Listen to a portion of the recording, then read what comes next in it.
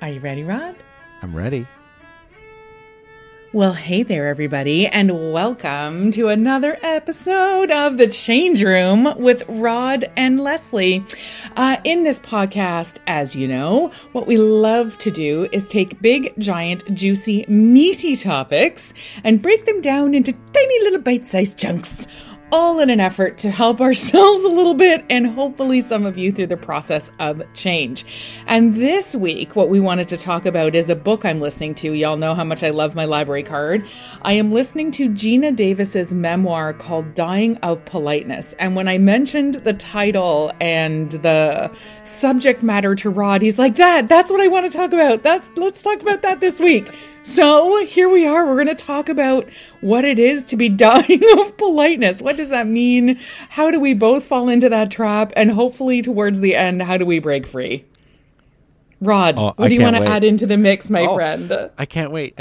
So I haven't listened to I've only got your preview and everything you're saying. Like, oh my gosh, that's me.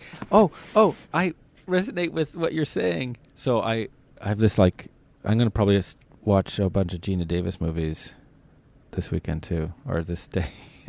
She's really something special. Like I don't think I had a full appreciation. Obviously, Thelma and Louise and The Fly and like her big stuff.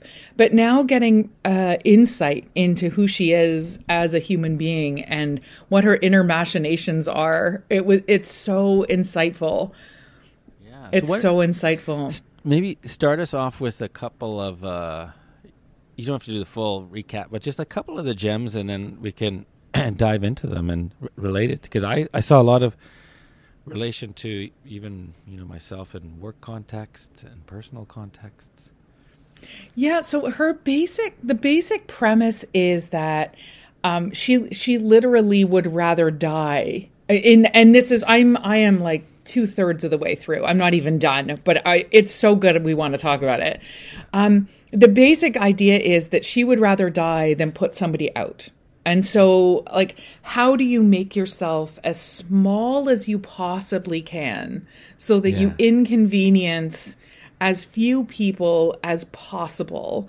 And go what it's like to go through life with that as your mindset, and what it's like to, as someone who's an incredible actor, talking about the early steps in her career where people would say to do things and she would just say, okay, to just about anything because she didn't want to come across as difficult. She didn't want to come across as, again, inconveniencing everybody. And it can be as small as, you're at someone's home and they offer you a cup of tea or a glass of water and you say no matter what, because you don't want to inconvenience them, even though they've offered. You don't want to inconvenience them, and making them go to the kitchen to get that thing for you would be an inconvenience. And that I was like, I have done that so much in my life. It is insane. Yeah. I mean, that's because when you say it, I'm like, yeah. Isn't that what everyone is like? I know. And so I'm learning through this book that no, we don't have that. If someone offers you a glass of water, it's because they're more than happy to go to the kitchen and get that for you. And then my virtue thing would also be but then I'm going to have to use the bathroom. And what if they haven't cleaned their bathroom? And then they're going to feel guilty and like crap if I go to their bathroom. And so I better not drink any liquids. Like, these are the inner machinations of someone who has this dying of politeness. I don't know whether it's a gene or a learned experience or what, but where this is your modus operandi, it is quite limiting in one's life. It is really it's really amazing. It's an eye-opening idea to think that we don't have to go through the world in a way that is making ourselves so small that we're invisible. Yeah, totally. Because we like to relate personal and work things together. I can tell you, I think through my career, this is just how I am. I remember a manager 10 years ago telling me, I don't know what we were talking about, but she's like, "Yeah, actually, you're very easy to manage because you don't ask for anything, and And she's like, the oh my feedback God, was, people have said that to me too. yeah. So the feedback is like, you need to kind of look out for yourself a little bit and say what you want. And I've never, in career or in as the flow of work comes to you, or you're thinking about your whatever you want to do, it's so difficult for me to say, like, I want to do this thing over there. I don't want to do what you're asking me, or whatever you're asking me. I want to do it in a different way. Where the default is, and I know that now at this stage, I kind of know to myself when I look into a situation, kind of what is expected. But it's so, my default is so like, yes, sure, I can do my best to help you. I'm going to try my best to help you, even if that it doesn't really matter if it matches where I would want to be focusing, because that's the center of attention, or I guess I'm not saying this any elaborately, but it's the default reaction. It's based on the values that you're brought up with. This is how you approach a situation. And it doesn't matter if it's going to exhaust you or mean that you can't focus on the things you love as much as you would like to. It's just the overwhelming guilt and shame of saying no to someone, or saying I can't do that right now, or it is too much. It's just too much. And so we say yes to things, even if it pushes us to the brink. Yeah, exactly. Exactly. Holy moly. But I didn't realize that part until you just said it. I'm like, oh my God, I do that. I totally do that. Yeah. And I find it, I mean, it's not that we're unsuccessful. Like, obviously we've achieved stuff in our own lives, but someone like Gina Davis, internationally known movie actress, I am always interested when you hear stories of people in those positions who have these similar traits, because it's like, whoa, I thought this was because in a way it's like, to myself, it's a limiting belief. It's, part of the reason I am where I am, and maybe I think I could be better or farther advanced, but I'm not, because of these kinds of traits. But here she is. I guess I'm gonna have to listen to the book to get all the details. But you're gonna have to listen to the book. It's so good. Everybody get the book. You can get it with your library card. Everybody get it. It's so good. But is it just become just make it through from one thing to the next, for her case, one movie to the next, or whatever, with this approach in life? And I think where I am in the book, I'm past the point where she has made Thelma and Louise with Susan Sarandon. And for her, Susan Sarandon is this person who shows up in her life and shows her what it is to just not be embarrassed, ashamed, whatever, of her own voice. Like, she has a voice. This is Susan Sarandon. She has a voice. She uses her voice. She does it unabashedly. Like, I guess in one scene they wanted the Gina Davis character to take her top off in the car, and Gina was like, I don't want to. But to the director, she was like, yep, sure. And then she went and told Susan Sarandon. Susan made it clear to Susan that she didn't want to do it. And then Susan walked up to the director and said, Gina's not doing that. That's stupid. We're not doing that. And so I think it's the times in our lives where we have those role models that just do this so naturally, and use their voice so naturally, and aren't worried about the ramifications and the implications, and am I going to disappoint somebody, and am I going to make somebody feel badly, and all those, like, again, that committee that we have that's like so noisy sometimes, that just seem to have either not grown up in the same way, or have done the work and gotten through it already. But that was a big learning for me, was just her relationship with Susan Sarandon off camera, which explains why they had such good chemistry on camera. Because you could see that kind of like, no, we're not doing that. I'm not having it. I'm not having it. And it was a liberating thing when I heard that, because I thought, I use my voice at the office, but I couch things in You know what I mean? Like I'm very conscious of how I say things and that I'm not going to hurt anybody's feelings. Yeah. Well, that's and my boss right now, who I adore, makes fun of me and says like I say sorry a lot. He's like, and he's trying to help me stop saying sorry because I am like a sorry junkie. I say sorry for everything. I am the person that bumps into a wall and says sorry to a wall. Like I am 100% that person. And so I really am trying to break that idea that I need to be sorry for existing. And I think that's what the book is getting at, right? Like we're here for a reason. We don't have to be sorry for existing, you know? Yeah. Yeah. So there are two really key things here, which is why for me, this topic is so important to explore. Is one is finding voice, because that's come up too for me before on the, when I've talked to, whether it's a coach or, in a therapist kind of situation, it like comes down to it's like this, when you subconsciously know that your voice, you don't have your voice and expressing it, it brings a melancholy into life. And there's that. And then the other point I want to dive into is the part about pleasing everyone, because so many times I'm in a whatever scenario, personal or work, and I won't be able to express myself well, and it's because I feel like what I'm saying is going to be a critique, or it's not. It's going to offend somebody. It's going to impose on somebody, and I'm trying to find the perfect words for it to smooth out, so to say it without it landing, such as like an imposition or a critique, or putting somebody on the spot, and then it just comes out as a jumbled mess.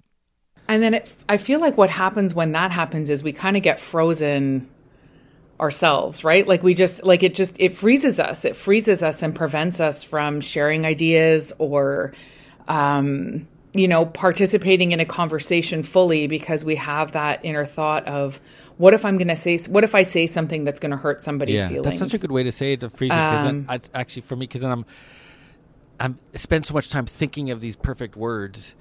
And it's like, I'm frozen in this moment. And then the moment, sometimes it passes and I don't say anything because I was like so worried about how this comment might have said would offend somebody. Yeah. Can you imagine that there are people in this world, Rod, who never think of that? Isn't that amazing to think about? Like there are people who go through the world who that thought would never even occur to them.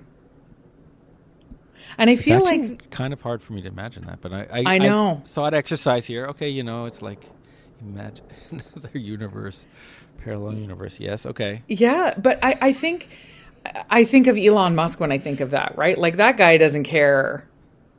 Yeah. About what he doesn't care if he's hurting people's feelings, and what people think of him. He doesn't care about any of that. And I guess there's probably a happy medium between those of us who are dying of politeness and the extreme human who doesn't care about anything that anybody says, or, if feelings are being hurt or whatever. There's probably a happy medium to be found. Yeah. Yeah. And I've thought like in those cases, it's finding the right ways an expression to ease into it. Yep. That might be the way, but just even the sense of it's hard to get around that, and this is like speaks to these values that we're brought up with. We can certainly tweak and adjust and be aware of them, but how powerful they are. Yes. That they're always there by default. Really. How it's a program, right? Like it really is a program that is like you have to do a hard reboot on ourselves to get rid of that program. Yeah. One of the things she talks about in the book is that I'm starting to practice a little bit now. And I just heard it this is part of the book I just heard on Friday. I'm like, it's going to take me it's a 12-hour, I think, listen. And I think I'm going to be done it in 4 days. It's so good. It's so good. Yeah. She sort of did it. She stood up for herself in small bite-sized chunks. So she didn't do a big, elaborate, wholesale change. all at once. She picked like one movie where she wanted something very specific changed and stood her ground. And even though it got awkward, like she describes, like shaking and being so nervous, and, you know, the people around her who loved her saying, nope, do it, stick to your guns, stick to it, stick to it, stick to it. And so I think having two things. One is try it in bite-sized chunks. And two is make sure you've got your support network who's cheering you on and saying, like, no, this is like, you are asking for something reasonable here. This is not unreasonable. I think, because that's, I think, how it feels for me often is like, oh my God, I'm just being so unreasonable if I set boundaries, if I, you know, do these things, and, you know, it's, that's right. And so those are the two things. And I do think it's, now that I hadn't thought about it in the context of boundaries before, but I think it does play into that. And I know I'm getting better at boundaries, so maybe I'm getting better at this. But it's a life's journey. Boundaries. Like this is not for the faint of heart. This is not like a switch we can flip and it changes overnight, you know? Yeah, totally. Tell me about boundaries. What do you mean you're doing better? What is the boundaries that you're talking about? Oh, like, just because I think part of asking, and I'm just making these connections now as we're talking about it, but part of us asking for what we need and being honest and clear about it is also being clear about what we will and won't accept in life. Like, it's okay to treat me like this. It's not okay to treat me like that. You know, it's this is the kind of work I enjoy. I don't want to do this kind of work. And to me, that is about setting personal boundaries and becoming really okay with saying this stuff is good, this stuff is bad, and standing up for oneself in that way, you know, based on the stuff that you enjoy and don't enjoy. Like, for example, if you know, that the whole, we've talked before about fast and slow thinking, and I think we've even talked about that book Quiet, that there's this expectation in our world that extroverts win, and, you know, you got to have fast responses, and you got to, like, get your stuff out as fast as you possibly can, and that's what success looks like. Well, what if it's not? Like, what if thinking is a process, and, you know, like, believing that your ideas are worth it to get out, that asking people around you for a little bit of time so that you can get your ideas out is a safe and okay thing to do. Like, imagine that world. I want that world where, you know, it's not just like the fast thinking, like boop, boop, boop, boop, boop, these things, hooray, go do it. And that's what happens. I want the world where fast thinking happens and slow thinking happens and everything in between, you know? I want that. Yeah. I do too, but I might be in a mode of pessimism around that subject, but I just think it's hard to achieve because it's like the confident person versus the person who's kind of less confident. Confidence is just contagious, and it's, you know, it's hard even for me to say that it's not good to have the confident person, but that's what fast thinking is it's confidence. Well, or it's portrayed confidence. I would just challenge you lovingly and say it's portrayed confidence. It might not actually be confidence, but people perceive it as confidence, right? Right.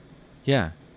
And that's powerful. Like, I would say that's just a reality of how people then interact, because they feed off each other, and it's hard to, you know, if someone's like reflecting on a topic and it's taking them a while to think about it and it's coming across as less confident, like, sure, that person might be getting to a good answer, but the group themselves, it's hard for them to, you know, be on a momentum forward if there's a sense, you know, if there's doubt versus surety, you know, confidence. And that, anyways, I'm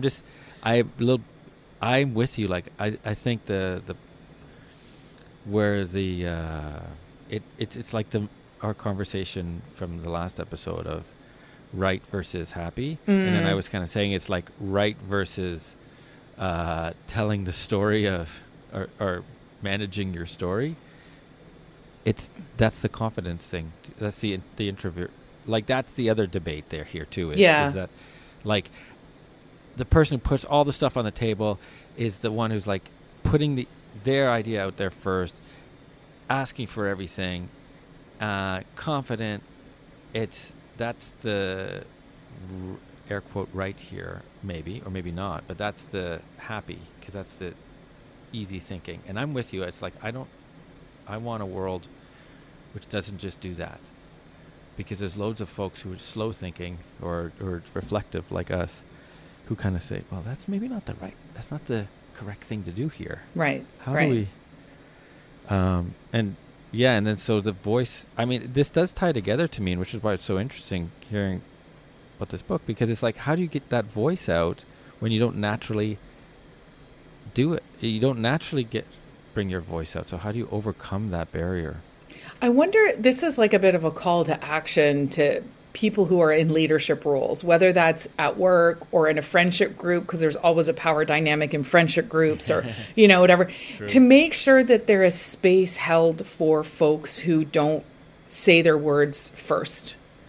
So like I will always, because I think I did facilitation in a classroom for so long, and those silences where you ask a question and no one says anything are so brutal, I am very quick to say something, because I hated those moments where I would ask a question in a classroom and no one would say anything, and it made me feel so awkward. So now I am like, I tend to respond faster. But for those folks who don't, for whatever the reasons are, then I think anybody in a leadership role, it's incumbent on that person to say, well, hold on a second. Let's make sure we're hearing from everybody. Let's make sure we're hearing from so-and-so who hasn't spoken up yet, but always brings such great ideas to the table. Like, that's where I think, and then we're in leadership roles, how do we model that? How do I make sure that I personally am modeling that, that appreciation for different types of thinking, and make sure that someone isn't being quiet, like for whatever reason, whatever reason is driving someone to feel and be quiet. How do we make space for that person? That's my that's my own personal call to action. I'm going to think about that a lot more, because I can change it. Like, I can change it within myself, like the world in which I can control inside me. I can start thinking about this and making sure I'm saying no if something doesn't feel right, or, that I say yes, please, if I want that cup of tea, and I don't worry about someone having to go to the kitchen and hit the on button on the kettle. Which it sounds so crazy when you say it out loud, but then I think about, what can I create around me that will make it better for others too, Yeah, it's true. Well, listen, you've got to get this book and listen to it, and then maybe we'll come back and we'll do a full and proper debrief of it. But we were just so excited when we were talking about it, this very early conversation, that we just wanted to talk about the topic. And so I would say, call out to anyone who feels like you're dying of politeness right now. You're not alone. And start, first of all, listen to the book because it's awesome, but then start, thinking about areas where you can challenge your own thinking in your own way. I think it's such a good advice, and it's come up many times, this technique of doing a very small first step.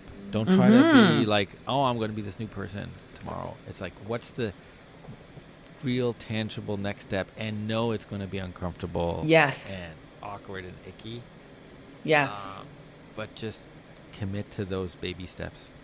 And have your cheering committee around you, not just the challenge committee up in your head that's yelling at you all the time. Have people outside of your head who are going to help you and cheer you on and say, good job, you. And, really be there when you feel that wavering feeling, because the program is hard. If you've been raised in this politeness programming, it's hard to shake it. It really is. Yeah. This has been so much fun, Rod. Yeah. Okay, you promise you're gonna listen to the book, and then we're gonna come back and talk about it again. Yes. So, library geeks that we are. So I also, I just, while we were talking, I reserved a hold on it for the audiobook. Of course, the audiobook's the way to go. It's so good. Yeah, because it's her reading it as well. So it's literally her telling her story. It's so good. Oh, nice. Yeah. Nice. Yeah. All right, my friend. Thank you. Okay. Thank you very much. Thanks for listening, everybody. Bye. Bye.